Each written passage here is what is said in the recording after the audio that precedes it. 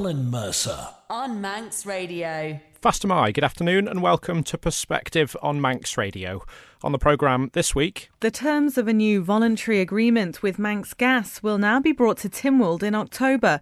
Policy and Reform Minister Ray Harmer asked members to approve in principle the basis of a new deal, which includes a price drop of 7.4%. What I see is a whole raft of ideas, many of them incomplete, and much detail missing.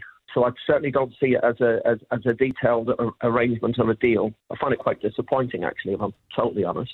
That was the July sitting of Tynwald when Policy and Reform Minister Ray Harmer promised to have the terms of a new regulatory agreement with Manx Gas ready by the time politicians come back from their summer break.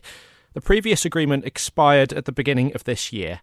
So how did we get here? What will we see in October? And above all, what does all of this mean for gas customers on the Isle of Man? Please do get in touch. You can text us on 166 177 or you can email studio@manxradio.com with any questions or any thoughts on anything you hear. I'm joined live in the studio this afternoon by three people with an active interest in this saga. Barry Murphy's led a public campaign for a better deal for gas consumers on the Isle of Man. He's been the linchpin of the vocal and visible demonstrations over a number of years now. He's also behind the Lobby Forum IOM Gas Customers Working Group on Facebook. Douglas Central MHK Chris Thomas is the former Policy and Reform Minister. He oversaw government's negotiations with the organisation until he was dismissed from the Council of Ministers in May. I did invite Mr Thomas's successor, Ray Harmer, to join us. The bad news is Mr Harmer has a long-standing prior engagement and sends his apologies. The good news is we are joined by Ramsey MHK Laurie Hooper, who's a current member of the Cabinet Office. Fastamai, everybody, thank you for joining us. I should also add that invitations were also sent to Manx Gas itself and to the Office of Fair Trading. The Chief Executive Officer of Manx Gas said he can't take part in a live discussion as it goes against company policy. The Chairman of the Office of Fair Trading, Martin Perkins MHK, also has a prior commitment. However, he did say that while negotiations are ongoing, the OFT will continue to monitor Manx Gas, but as we have no part in the current negotiations, would not comment further at this time. Mr Murphy, if I can come to you first, when and why did you feel the need to speak out about this issue? Good morning, Alan. 2016, and a gas bill arrived through at my door, and the standing charges had unexpectedly hiked from what I think was at the time 16.5p per day up to over £1 per day. I think it was about £1.10 per day, without any prior warning from Manx Gas and without any prior warning from government. To which, after getting over the initial shock and nearly spilling my coffee on the floor, I decided that I'd need to do some investigations into the matter. So I put a little thing out on Facebook initially just to find out if anyone else had had a standing charge hike and where it had all come from at that time. And the conclusion at the time was really that it had come from the 2015 agreement, which in time we learnt obviously that it didn't come from that. It was like a separate thing, if you like. So I set up a little group. Initially, I think it was probably me, my wife, and 3 or 4 friends of mine, and eventually that got leaked out onto one of the bigger Facebook groups in the Isle of Man, and over the next 3-4 years it's just grown. It's just add, and I think now we're up to about 1,800 members. So you're, first and foremost, you're a disgruntled customer, basically. I was a very, very disgruntled customer because there was no pre-warning at all to what had actually happened, and of course, you know, this was bang in the middle of winter as well, so it was unexpected. You've mentioned that that's 3 or 4 years ago.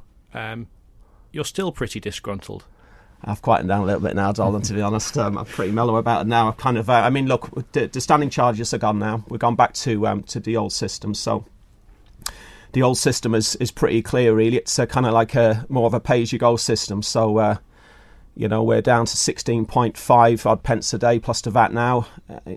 But, of course, what we mustn't forget is that when the standing charges came down, the unit cost has also gone up. So it's a very good system in the summertime, but of course people need to be more aware of what happens in the winter. In the winter time, the bills will accrue, and they'll accrue much faster. I'm not disgruntled really anymore. The Facebook page has changed name a number of times over the years. There's now no mention of Manx Gas whatsoever. I don't have any bad feeling whatsoever towards Manx Gas at this stage, because, to be perfectly honest with you, I blame the government more at this stage than what I actually blame Manx Gas for what happened.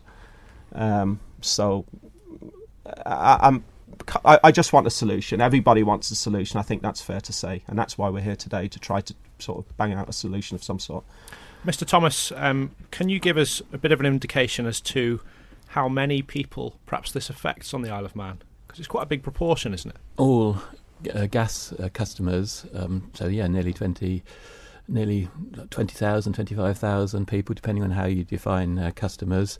And the thing for gas is that the gas price is so much greater than the price of gas around us. Electricity price is a little bit more, but not a huge amount more. Water price is not a little bit more, but not a huge amount more. Although it doesn't feel like that sometimes. Sewerage price, was a bit lower, but is rising. But gas is at 100% premium, and that's really shocking. And the other thing is that poorer people are dramatically affected by the gas price, and that's why so many people owe so much to what Barry's done and the group's done, because back when they set up in 27, since then they've already had some achievements. First of all, they've removed the banded standing charge, and before that they actually got the option to go on to Band A as a default situation, and most importantly they got the Chief Minister to come out in his Chief Minister's address back in, I think it was October 2017, to say he was going to set up his Gas Regulatory Committee, and he invited David Ashford, Laurie Hooper and Anne Corlett to be members of that committee at that stage. Tell us a bit about what's happened since then. I'd like to try and plot a bit of a timeline, really. So this is 3 years ago that these things were already underway and already being discussed. Yeah, I'll start with what's happened since then, but we also need to go back with what happened before then to properly understand the issue. So what happened since then is David Ashford became a minister. So around 6 months after that committee was set up, I joined the committee as its chair and worked really well with Laurie, with Anne Corlett, with a couple of officers in government, and we engaged some excellent consultants in NERA who produced an excellent report which was published in February 2019. And the answer pretty much is in that report, as long as you add in what's happened since February 19 to make up your mind about the conclusion. But I said what happened before 2016-17 is also important, and this has been my life in Manx politics. The first ever question I asked when I joined Tynwald in June 2013 was about economic regulation energy bill, because at that time it was in the legislative programme to have economic regulation alongside competition regulation to get value for consumers, value for the taxpayer, basically a good island in terms of prices and energy. I then accepted the role of Officer Fair Trading and resigned in 2015 because of this bad gas regulatory agreement. Half of me thinks that Laurie and myself are now just playing with words in terms of imposed regulation. What we need is a fair deal. We need a deal that can be enforced against the public gas supplier, and that's what we're all looking for. And I really feel for Laurie at the moment, because I was taken from this game, and that's what it is in a way. It's a game between the people of the Isle of Man and a natural monopoly player, but it's a very important game with serious consequences for real people's lives about gas supply. And I want to do everything I can to work with Laurie to actually make sure that we have imposed regulation, against what the shareholders naturally want in their own interests, in the interests of the Manx consumers and the Manx public. So it's a political game which has resulted in fuel poverty for Manx residents. It's not a political game in the sense that we're dealing with a powerful set of shareholders, and gaming theory is how you negotiate with people. They obviously want what's in the interests of their shareholders. Obviously, they care about their customers and they care about what the state can do. But this is you've got to see this as being one side versus another side. If one side gets voluntary regulation, the voluntary regulation is proved not to have worked for 7 or 8 or 9 years, it's a bit daft to repeat the system that resulted in the bad situation. And that is where we are now. I'm very disappointed not to have learned in my questions in August that the ROCE is not already at 6.99%, because everybody apparently agrees that's what it should have been for a number of years. This is a lot of technical jargon. What does that mean for people who are listening? the return on the capital employed, how much the shareholders are making in terms of their investments in the business. I'm very disappointed that Manx Gas hasn't come forward and announced that price reduction that's possible with that ROCE already, because they have the right to do that. The world has changed now in one very fundamental way, Dolin, and if you're choosing something to remember this hour discussion for, this might be a good point, because basically once government gave notice to Manx Gas on the 1st of July, the regulatory agreement changes. Now we're in a situation where the OFT, Treasury and the other government parties can take action against Manx Gas, because we've now given notice and the agreement is different between 1st of July and 31st of December. And I'd be very disappointed to learn if that the government hasn't taken action to actually force a fair return on capital employed, and also that reduction in prices, which they can now do in the last 6 months of the agreement, given that they've given notice.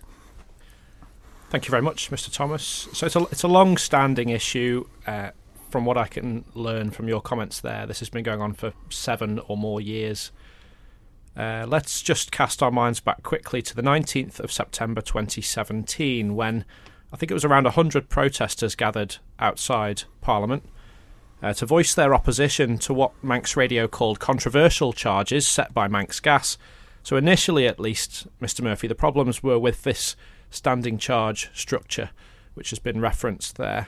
That had been in place since January 2016, when Manx Gas entered into a voluntary regulatory agreement with the Office of Fair Trading to limit its profits. That's 3 years ago, and I remember this well, actually, because I'd only been working at Manx Radio for about a fortnight at that time and went down to that demonstration. Do you think that you were listened to then, Mr. Murphy? I look back now, it's a long time ago. Things have changed. I think back then it was more of an issue of an increased cost in standing charges. It was more of a case of looking at a gas bill and seeing an increase and trying to do something about it, and possibly thinking that if we could be lucky enough or strong enough to remove that new system that was put in place, that maybe then everything would be okay. But I think, and this is just me trying to use my memory here, that the OFT was the Office of Fair Trading. It was there to, in my opinion, to oversee or to try to do something about what could be perceived as unfair, or at the very least should have listened. It's my opinion, looking back, because it wasn't just about protests for me. You know, I sent several letters to the OFT. I had several phone calls to the OFT. Some of them were very angry. Most of them didn't actually get anywhere, because what they were very clear about is that it was nothing to do with them. They wouldn't exactly tell me why it was nothing to do with them, or if they did, I certainly didn't understand it at that time, because, as I said to you a little while ago, there was very little information in place. All people knew, or all I knew, is there was a hike in standing charges which had made a drastic effect on my gas bill.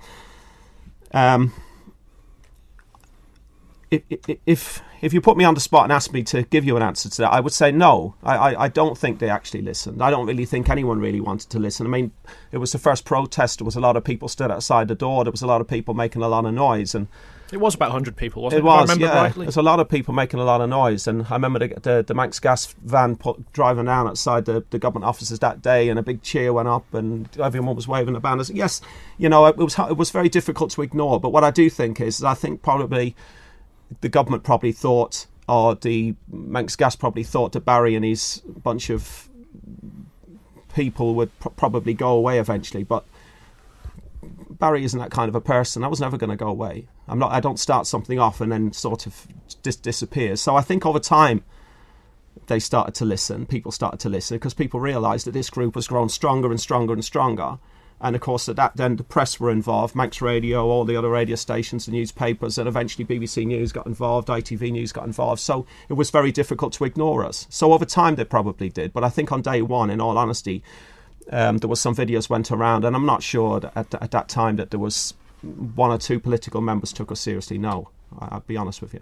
There's a couple of points in there, Mr. Thomas. You mentioned that you had involvement in the Office of Fair Trading prior to the date I'm talking about. Can you tell us about what the role of that body is in terms of this issue, if you could?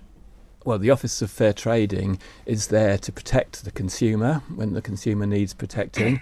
The Office of Fair Trading is there to make sure that competition works when competition can be made to work. It's also got other functions, but in its view, throughout this gas regulatory agreement, it's been there behind the scenes to protect the consumer, and essentially it took away the rights of the consumer, and it also didn't properly handle the monopoly it had allowed to be created by doing away with its rights between 2015 and the end of June 2020. So in my view, the OFT has got to put its hands up and say we were wrong through this agreement, and the next imposed regulation, whatever form it has, needs to actually have a proper regulator. I was absolutely shocked to learn in August that the OFT never once throughout the years of that agreement had actually spotted anything that was wrong, in as much as it hadn't told Manx Gas it wanted anything changed about the return on capital employed or about the pricing. There's no evidence that it did, and it actually conceded that it never done that. So we haven't had regulation, we haven't had the consumers' rights protected. Basically the agreement was really bad agreement, and it needs to be fundamentally changed, and the consumers need somebody to stand up for their rights. Big Al has been in touch and said the biggest problem is that these companies, so Manx Gas, Manx Utilities, Steam Packet, etc., they have monopoly on their services. We as consumers have no choice, so they can charge what they like. Do you feel there's any truth in that, Mr. Thomas? That's right, and that's called, just to use another label, I know you don't want to avoid it, but we need economic regulation where the market, and quite often there are markets like this in the Isle of Man, can't allow competition because there's not enough turnover in the market, basically, or there's something to do with the physical supply such that you can't have competition. We need to have regulation that works.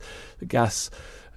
We're in that situation with gas. We are potentially in that situation with transport, with this on island and off island. We're in that position potentially with various parts of communications, and so we do need a proper system for economic regulation. And that's been my approach. I put down that first question back in 2013, and when I had a degree of responsibility for the programme for government, you will see all over the programme for government back in 2016, 2017. There's an outcome that's stated we're going to achieve, and there's actions to get to it, to have a new system of economic regulation. That's why I feel so frustrated and disappointed, but I hope that we can rescue this from the jaws of defeat, and we can actually put in place a really good system of regulation in the few months we've got left by working together, government and myself and the consumer group, in the interests of the Manx public who we represent as politicians. Laurie Hooper joins us, who is a member of the Cabinet Office. Is there anything you don't agree with that you've heard so far, Mr. Hooper? Some of the detail, I think. So just in response to your caller's question, it isn't quite accurate that Manx Gas can charge whatever they like. They're only allowed to charge whatever it is that will generate them that fixed return that's in the agreement. Now, I completely agree with Chris and Barry here that that agreement just was never fit for purpose, actually. It is not a good agreement. I think we can all agree that. I think the Gas Regulatory Committee report was pretty clear on that the rate of return that was allowed was too high. The level of enforcement in there is practically non-existent, actually. So I think it's a little bit unfair to blame the OFT for not taking action when actually the ability of them to take action within the confines of that agreement was quite limited anyway. So it wasn't as if they were given a big stick they could use to go and beat Manx Gas with. The agreement essentially took a lot of those powers away from them. When it comes to any action that government could take now within the notice period of the agreement, there's two things that government can do now that the notice period has been started. The first one of those is they could conduct an investigation into whether the pricing system is I think the language is fair, but essentially they could do that. Well, the Gas Regulatory Committee has already done that piece of work and concluded that it was too high, so you don't need to do another investigation. We know it's too high. The other thing that they could do now under the agreement is start to bring in legislation, and that's, again, what is already happening. So the two things government can do during the notice period, it is actually doing. The only sticking point really is whether or not we'll actually need that legislation, because if we can get a good agreement with Manx Gas to replace the existing one, you don't need to go through all the hassle then of actually changing the law and bringing in a statutory regulation. And this comes down to what Chris was talking about. What do we mean by impose regulation? I think it's always, if you read the motion, you listen to the debates, impose has always had that statutory connotation. We will do this to you. Can you explain that difference to us? So this is basically about what options are available to Manx Gas. It's more what options are available to the government, really. So in simple terms, you can always agree something with anyone. So the government could agree, as they did back in 2016, 2015, to say, look, let's let's not do certain things. So we won't bring in a statutory regulation regime. We won't do price investigations. But on the other hand, if we do this, you, Manx Gas, will agree to only sell gas at certain prices. You'll agree to do other things that we built within the agreement. So there'll be things in there. I mean, there's talk of a social tariff. There's talk of commitments on climate change. All those kind of things which you can get out of a voluntary agreement. Statutory regulation is slightly different. That's where government says, this is what we need you to do. And there's no real negotiation. It is just the House of Keys would say, that's the price we're going to set. This is the system it's going to be. And you could allow the OFT, for example, to tell them what the price cap is going to be. That's the way they work in the UK. The Ofgem just says, that's the most you can charge. End of. It isn't a negotiated approach, really. The weakness of that approach is that you can't backdate it, because obviously you can't make laws apply to things that have already happened. That's just not particularly a fair way of governing. And the other downside, obviously, to that is you might lose some of those nice-to-have elements that you could get through a voluntary agreement. So it would be difficult, I think, to impose climate change obligations on a private firm, specifically on a private firm. You might be able to do it across the whole energy market, but you probably wouldn't be able to get away with doing that inside a Manx Gas specific agreement. So I think both routes have pros and cons to them, and that's, I think, what Tynwald acknowledged really in the debate in July, that there are two routes of going down this. We've basically been told by Tynwald, do both of them at the same time, and if you can get an agreement, great. If you can't get an agreement, then we'll legislate, and that's really the position that Tynwald has left us in, which is that the agreement is the preferred route, primarily because of those kind of winder issues and the backdating ability, I think, and the flexibility it gives you. But then actually, if we can't reach a good agreement, and it has to be a good deal, a fair deal for Manx customers at the same time as providing us with a secure and reliable gas infrastructure, if we can't get a good deal, then it's cards on the table. That's fine. We're not going to sign up to a bad deal for another 10 years. That's just ridiculous. So if the deal we get isn't a good deal, government's made itself very clear that we'll just walk away from the table and go straight back to the legislative route that Chris is talking about. Mr. Thomas, is there anything you disagree with there? Just a small point. I mean, there's a lot of the language that Laura's using is similar to the language I would use. I think the aim, but there's just one point, and this is the sort of carrot that was dangled in front of members in July misleadingly. The current gas regulatory agreement is ex post. It's done afterwards. You have a regulatory adjustment afterwards for 3 years. So both sides agree that the new ROCE should apply from 1st of January 2020. There's absolutely no way that Manx Gas shouldn't be giving back the £100 or whatever it is to the customers for 2020, and the existing gas agreement, especially in the last 6 months, makes it obvious that can be imposed onto Manx Gas because of the fact that you can do certain things in the last 6 months that you couldn't do beforehand. So it's an absolute myth to put out that we have to agree a voluntary agreement and if we don't do that we won't get the refund. That's not the case. There's enough in the gas agreement, and if you don't think that's the case, I think you should get an opinion about that, because there's a review after 5 years of the ROCE in the agreement. There's actually mechanisms that are there in terms of contesting DOBs, and the agreement is still in place until the end of December. So that's something that should be looked at closely in September. We don't need to discuss it now because we're taking, this is as I said, it's not a political game. This is a game between negotiating parties, and we don't want to negotiate outside. We want to do this behind closed. But you need an opinion about what exactly you can do, and it was wrong of the ministers to actually be saying that take it or leave it in terms of those things. We have to accept a voluntary agreement. See, I don't think I agree with that. Again, the agreement does allow certain things to happen, absolutely. But if you follow that logic through, then actually you're not backdating a price change. What you'd be saying is we'll give it back to you over the next 3 years in line with the current agreement. Now, I think everyone acknowledges that 3 years isn't fair. 3 years is too long to wait for a refund, especially if you've moved off gas or your gas consumption has changed. And actually, it's not really fair to say that what we're going to do is give it's sort of a blanket use back, and it's based on your future use of gas. So really, it's the higher. If you use no gas in 1 year and loads of gas in the next year, you get a much bigger refund than what you already would have paid. Manx Gas agreed in 2017 when Barry was putting pressure on, when his group was putting pressure on, that the regulatory adjustment wasn't transparent and fair. That was a big thing that Rob Collister focused on. And back at the end of 2017, 5 or so Tynwald members went in to see the senior people with the OFT officers. According to Rob Collister's Facebook page, they went in there and had a discussion with them. And at that time, they got a promise for clarity on that regulatory adjustment, and that's 3 years ago.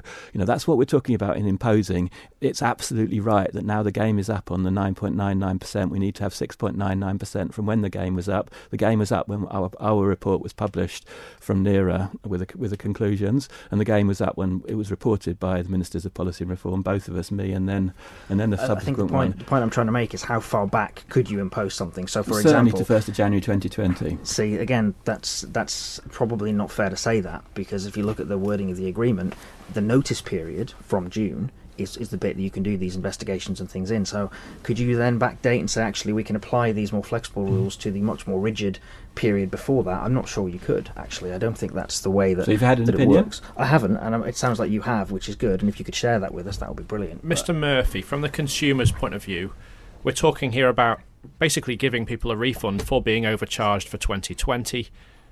Is that what the consumer wants, do you think, from your experience, from your discussions with other people? The thing is, even though I'm sat in the middle and I'm representing the consumer, I probably know more about most of this probably than probably anyone else most of the time that's actually looking at it. I probably at least know the same amount. You definitely know more than me, and you definitely know more than most of the people listening. The problem is, does anybody believe me, or who actually in the long term is actually going to agree with what I say? So this is how I see it. There's actually three parties here. And I've said this before. You've got records of all of this: consumer, Manx Gas, government. Let's never forget that the government have an involvement here. So when we talk about gas bills and this 60% minimum that we pay over and above the Ofgem price cap in the UK, and that's the minimum, which in fairness it could actually rise up more towards 100%. We're paying more if somebody wants to do the calculations on it. That is not simply brought about by the fact that there's a 9.99% rocky cap on profits. That is due to the cost of transportation, of moving wholesale gas from the UK down the pipeline to Glenmore and then bringing it back to Pulrose and then transporting it back out retail. That's where the majority of the costs are coming from. So we mustn't forget this as this moves on, that this idea that bringing a fair price to the consumer is actually going to be achieved by just reducing this rocky is not going to happen. The government have to be honest and transparent and say, we are charging Manx Gas too much money to transport gas and then sell it back to Manx Gas so they can then sell it retail. There's a two-way problem here. But actually the government side of the problem is probably far larger than the Manx Gas side of the problem. That's the first thing I'd say to you. So 6.99% isn't going to be enough, and it is not in any way going to come close to satisfying the actual demands of gas consumers. It's just not going to be enough. What figure would? Well, we looked for 20%. We've openly pleaded, begged, and almost to the point we've got down on our knees and said, look, if the average amount is 60%, why don't we go for a realistic amount to try to bring this to some sort of a mutual kind of a solution, and let's go for 20%. When this supposed new voluntary deal came to Tynwald in July, and we were promised that the terms of the heads of terms were going to be laid in front of Tynwald and everyone was going to be much clearer, it was pretty much kind of understood that we were going to be looking at 12.9% discount. That's certainly what the Manx media publications came up with at that time. But what we don't know is how guaranteed that 12.9% is, because I promise you one thing, Donald, and I'm pretty sure the two gentlemen here can also agree, that if you just reduce that to 6.99%, you are not going to get anywhere near 12.9%. If you just reduce that rocky cap from 9.99 and then bring in what they now call the WACC, the wacky number, 6.99, you're not going to get this 12.9%. Mr. Hooper, you're shaking your head. Yeah, so there's a lot in there that you need to unpick, I think. So to start off with, the current agreement is not a profit cap. It is an agreed return. So the agreement basically says Manx Gas will get 9.9%. there's not a cap, there's not a maximum. That's what the agreement says. You will get this return. So all the costs that Barry's talked about, he's right. It does cost more on the Isle of Man to deliver services. We all know that, but all of that is already factored into that 9%. So if you reduce that from 9 to 6, which is what we're talking about here, 9.9 to 6.9. then you do get a reduction, because all those other costs, actually, they're not really relevant in the grand scheme of things, because you've told Manx Gas the amount of money they're allowed to make. It's a third lower, so you're asking for a 20% reduction. You're actually looking at a nearly or just over a 30% reduction, actually moving from 9.9% to 6.9%. It's nearly a third lower. So you've got to bear that in mind, that actually that's a big change. So the question, will that deliver a 7.4, 12.6% reduction in bills? It's a good question to ask, and based on the numbers, obviously, that Manx Gas have provided Tynwald and the information that's in the Tynwald reports, that will happen. So that's what the effect of that is. So it all gets quite technical, talking about whack and rocky, but the important thing to bear in mind is whatever the workings of the agreement in the background are, the aim of the agreement is to reduce prices for customers in line with the Regulatory Committee's report. And so the question really, it's always in my mind, is whatever you do in the background, how much will this reduce your bills by? And that's the number that's been given to Tynwald of 7.4% is the actual, that's the effect of reducing the WACC straight up.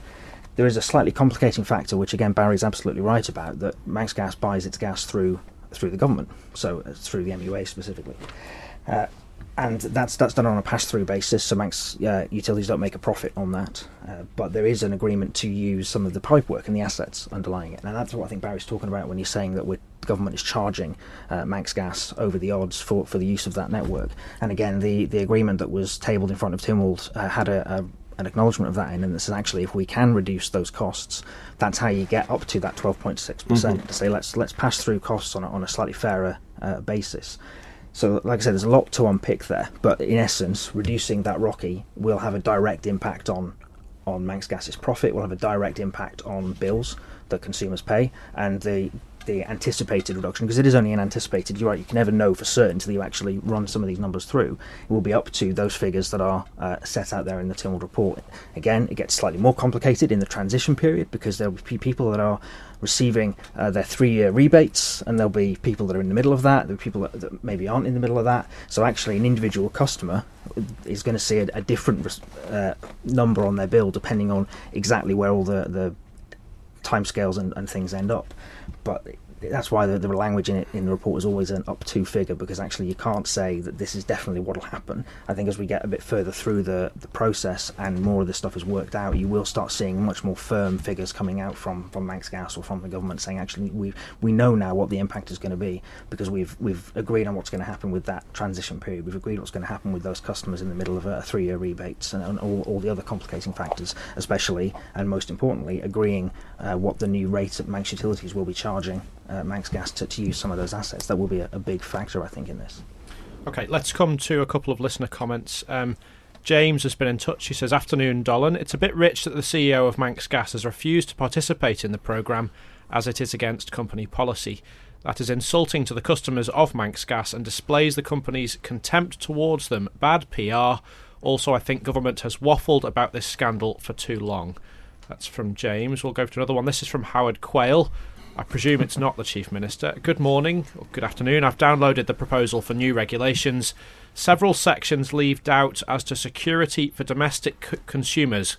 Page 5, section 3.3 limits the amount of gas, 12,000 kilowatts per hour, they can consume before new pricing levels feeds in. I brought this to the attention of Mr Harmer, and the reply came back from the Chief Minister's office that it had been changed, but it had not altered one iota." From Howard. If it helps, I can clarify that. So the new voluntary agreement that's been tabled in front of Tynwald will actually split customers into 2 groups. So you'll have all of your domestic customers. Doesn't matter how much gas you use, if you're a domestic customer, you are included in the regulated price element. For businesses, on the other hand, there will be a split. So those businesses that use less than 12,000 kilowatt hours a year will be included in the price capping, essentially.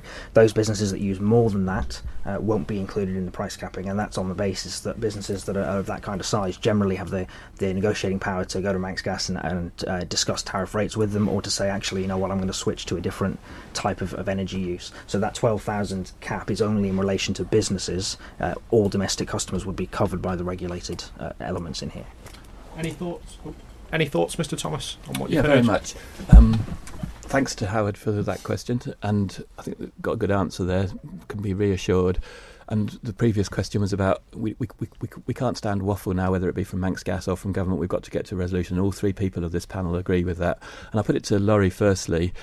How are we going to divide the costs and the revenue between those two categories without a strong regulator? Because we've had 6 years of the 2015 agreement. There are mechanisms in place in that agreement to actually take away costs if they're not fair, and none of them have ever been used. And so there are powers inside the agreement to enforce it. None of that's happened.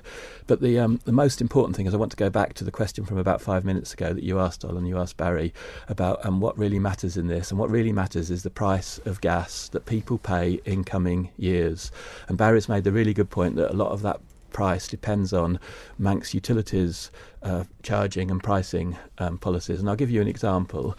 The moment I was most disappointed in July was when the former chair of MUA said that the massive financial bonanza of £9 million a year, which happens in September 23, when we no longer have to pay the finance lease cost for the £120 million pipeline that we have for gas to come to the MUA and to gas customers, that's all going to electricity and water and sewerage customers. None of it's going to gas companies. Did Laurie know that? Did I know that? Did Barry know that? Did all the things? That decision was taken in 2017. You said former chair of Manx Utilities. Is this Dr. Allinson? Dr. Allinson acted as if I was being stupid to suggest that it was important that we actually understood what was going to happen to that bonanza in September 2023 when the cost didn't incur.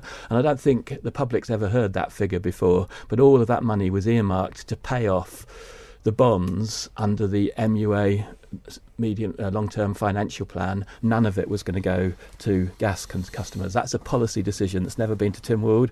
I don't think Minister Ashford, who at the time was head chair of Housing Committee in Douglas, would have known that when he was putting in gas heating plants in Annika and in Williston and the like. I don't think the private sector would have known that.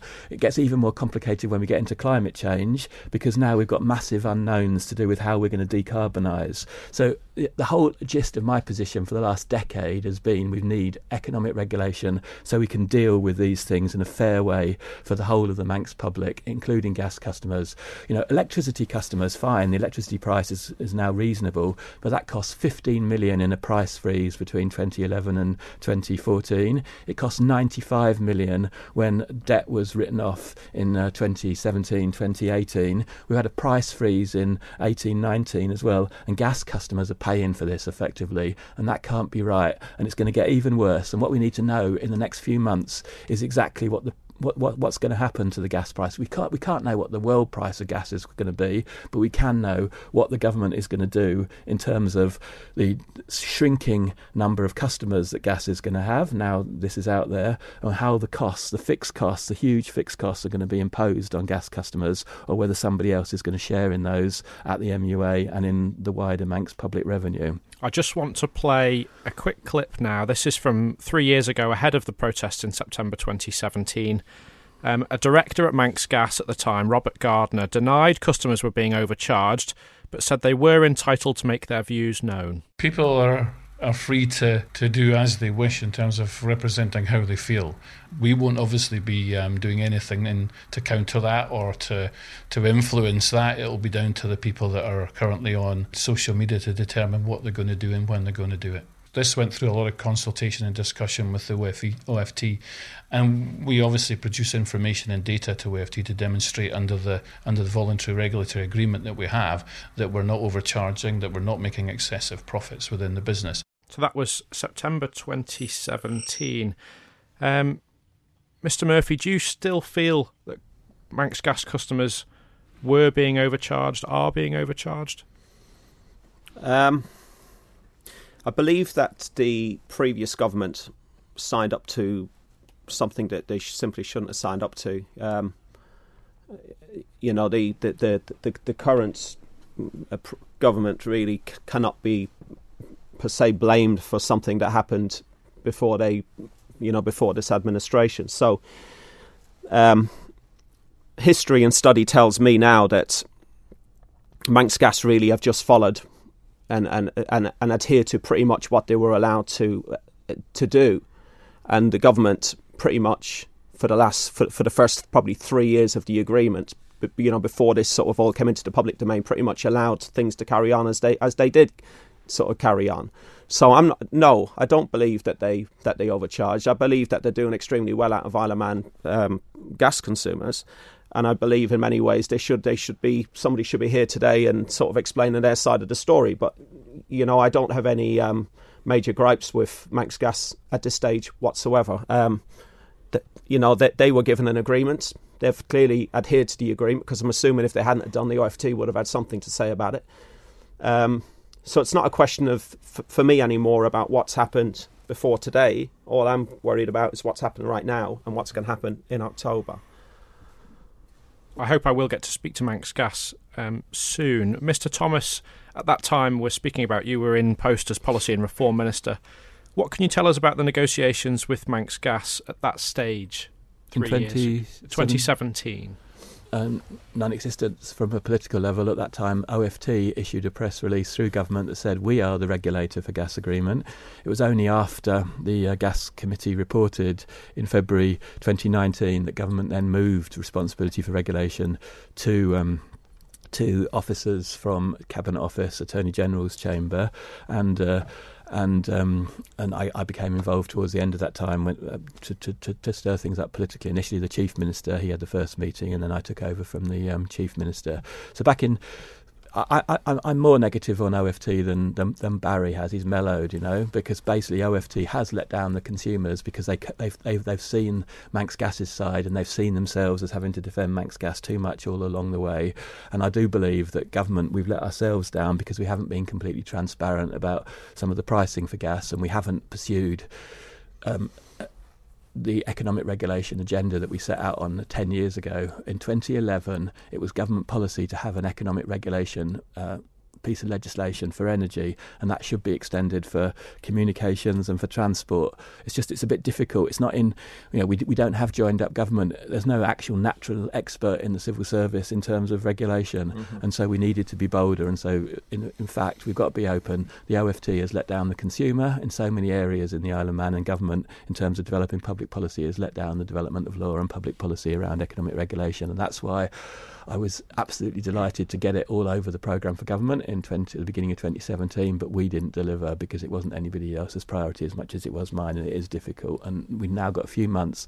Laurie's a good guy. He understands this pretty well, and together we can actually make great progress as long as we understand that it's difficult, but we need to solve it, working together, and we need legal opinions, and we need to think of this as in terms of game theory. Nobody's going to give in on this. As Laurie explained it so clearly, Ankala are a good company. They have good shareholders. They're exactly the sort of private investor we need as we begin the decarbonisation agenda. But at the moment, they've got a guaranteed 9.99% return. And there's nothing that we've done about it in the last 7 years, and we've got to be in a position whereby we get to a new situation where we have better regulation for the Isle of Man. Is game theory why we're still here and why consumers are still paying what they're paying? It's difficult. Negotiating with the steam packet was difficult, but we managed that. We've still got some disastrous areas of regulation in the Isle of Man alongside gas. I hope that we can move on to next, but gas has come to be the fore. Manx Gas must feel picked on in a way because it's a relatively small business compared to Manx Utilities and compared to some other markets where government has probably got an abusive position, if truth be known, and so on. But we won't go down in those lines today. But what we need, and we have got this scheduled, is we need a competition bill to come to the House of Keys in October. And as part of that competition bill, we need to set out a legal framework to deal with economic regulation. And we need to have a body imposed that can actually force through these proper agreements. I am encouraged in one particular way, which is we have have now found a really good consultant to help us. The NERA report for gas that we got as the Gas Regulatory Committee was absolutely brilliant. There are probably other firms out there that could have done just as good a report, but we've actually really got a penetrating report. And a couple of years before that, that same firm, NERA, did a really good report on Manx Utilities regulation, which was equally good. So there are external experts out there that can help us. There are lawyers out there that can help us, but we now need to amass our troops, and we need to be in a better place for the Manx customer and the Manx public that we represent, Laurie and I, as politicians, as soon as possible next year. And we need to show the Manx public that we need to get that £7,500 back to 1st of January 2020. I think what Barry would have said is it's not the most important thing necessarily, because he's sensible, he's looked this through, and he can see that there's more fundamental things like economic regulation, like sorting out how we do the decarbonisation agenda, like how we do the Manx Utilities plan for the future. £75 is trivial compared to that, but it does matter. It's deeply symbolic, and it was absolutely infuriating to hear ministers, one after another, say that we couldn't get that unless we agreed everything. Exactly. It's interesting. I mean, the question that you've asked really is why are we still here? And I think the answer to that really is for 12 months we didn't really have a great deal of progress. All we've managed to do in the last couple of months is take the current or the previous negotiating tack and strategy and approach over the line. So we had 12 months where actually it was Chris that was leading on these negotiations. And it's quite difficult to hear now actually that we should have taken a completely different approach, because if that's the case, why on earth did you spend 12 months trying to negotiate a new voluntary agreement if your position is, and by the sound of it has always been, we need statutory regulation? Now, I don't disagree with a lot of what's been said. You know, we probably do need, actually we absolutely need a strong, enforceable set of regulations around gas pricing. I'm not convinced that the only way to do that is through a statutory body which will have costs associated with it to set up. And that's actually what the NERA report said. If you go down the statutory route, it will cost you money, it will be expensive. And I think their eventual conclusion in respect of whether we should go down that route, I think they called it finely balanced in terms of actually how much would this benefit the consumer. And that's essentially what I'm interested in, is how much are we going to benefit the consumer with this approach. So whilst in theory, independent economic regulators, they all sound great and they all sound fantastic, we've got to remember we are a small jurisdiction, and if there are better or more efficient, more cost-effective ways of delivering that same level of regulation, we should definitely be going down those routes, which is why I think we have spent 14-15 months going down this voluntary negotiation route, because in the grand scheme of things that is almost what was recommended by the consultants. It wasn't actually recommended because they weren't really engaged to do that, but they did talk about the finely balanced nature of this, and so doing this as a first port of call probably is the most sensible thing to be doing. The way you need to build into this agreement that strength of enforcement, that strong oversight, I think you can do all of that without necessarily having to go down a more expensive statutory route, which would then obviously have more costs associated with it, which would then reduce the amount of benefit you actually see as a consumer. So this, I'm not saying that the approach that was taken by Chris was wrong. I think it probably was the right approach, but it is quite frustrating to be on the other side of this now, hearing that this approach that he's decided to take for the last year and a half, it turns out it might not have been the right approach at all. We are running out of time. Very quickly, Mr. Thomas, if you could. The Chief Minister said in the July sitting of Tynwald that a lot of the blame should lie at your feet, having been at the negotiating table for a number of months. What would you say in response to that, really? It's not the main point. Most politicians are a bit narcissistic, and I'm certainly not. What we need is the right policy. I can show you that since 2011, I've believed in economic regulation for the Isle of Man. What Laurie misses and what the Chief Minister misses is conclusion 7 for our report is that the regulatory agreement should be in line with the approach to regulation that's evolving, which includes statutory regulation. That's in the report that he signed up to, but the most important thing in this is what matters is the gas consumer. I'm going to give you another headline that you could use. Basically, it's easy to lead donkeys to water, but it's really quite hard to get them to drink when they're at the water. And this is a massive change in how we do public policy. It's been incredibly difficult, and I've tried to put in place throughout my time in Manx politics the right approach to regulating natural monopolies in the interests of the consumer and the wider public interest. And I really hope now that we can go beyond the rhetoric of, that's a bit disappointing that Laurie associated himself with that sort of blame aspect that the Chief Minister encouraged ministers to do. And and I hope he moves beyond that, and we can now sort things out. Yeah, Chris, it's just it's an honest question. This is the approach that you set out, that you chaired the committee with this report, and I thought the report was very good. Otherwise I wouldn't have signed up to it. This was the approach that you took for the year and a bit you were leading the negotiations, and now at the back end of that, you seem to have changed tack. I don't understand. I haven't changed tack, Laurie. But there's just 2 points that I'll leave you in closing. The first one is that the assessment in the NERA report wasn't of a regulator versus not of a regulator. It was of incentive-based regulation versus cost-based regulation. If you read the report in fine detail, that's very clear. And the second point is it's incredibly frustrating that to hear the OFT admit that they have got no idea what the cost of regulation is. I know how much we spent on NERA.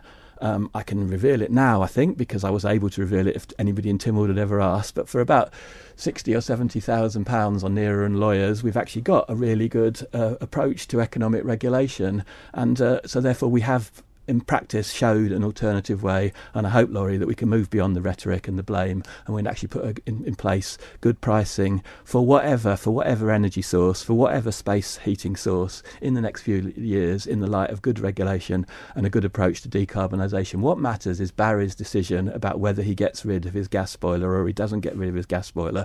At the moment, I would strongly advise Barry to get rid of his gas boiler, because it really doesn't stack up having gas compared to electricity in the next coming years. That might not be what the government intends, but that's what the figures, to me, show people, and that's what should be going out there. Just get rid of gas, and it was wrong for Douglas Borough Council and all the other people to actually put poorer people into gas heating, because gas is much more expensive compared to electricity relative to other things, and it's going to get even worse unless we get the public policy right and the regulation right. We have about a minute to go. I'm going to finish with a couple of listener points.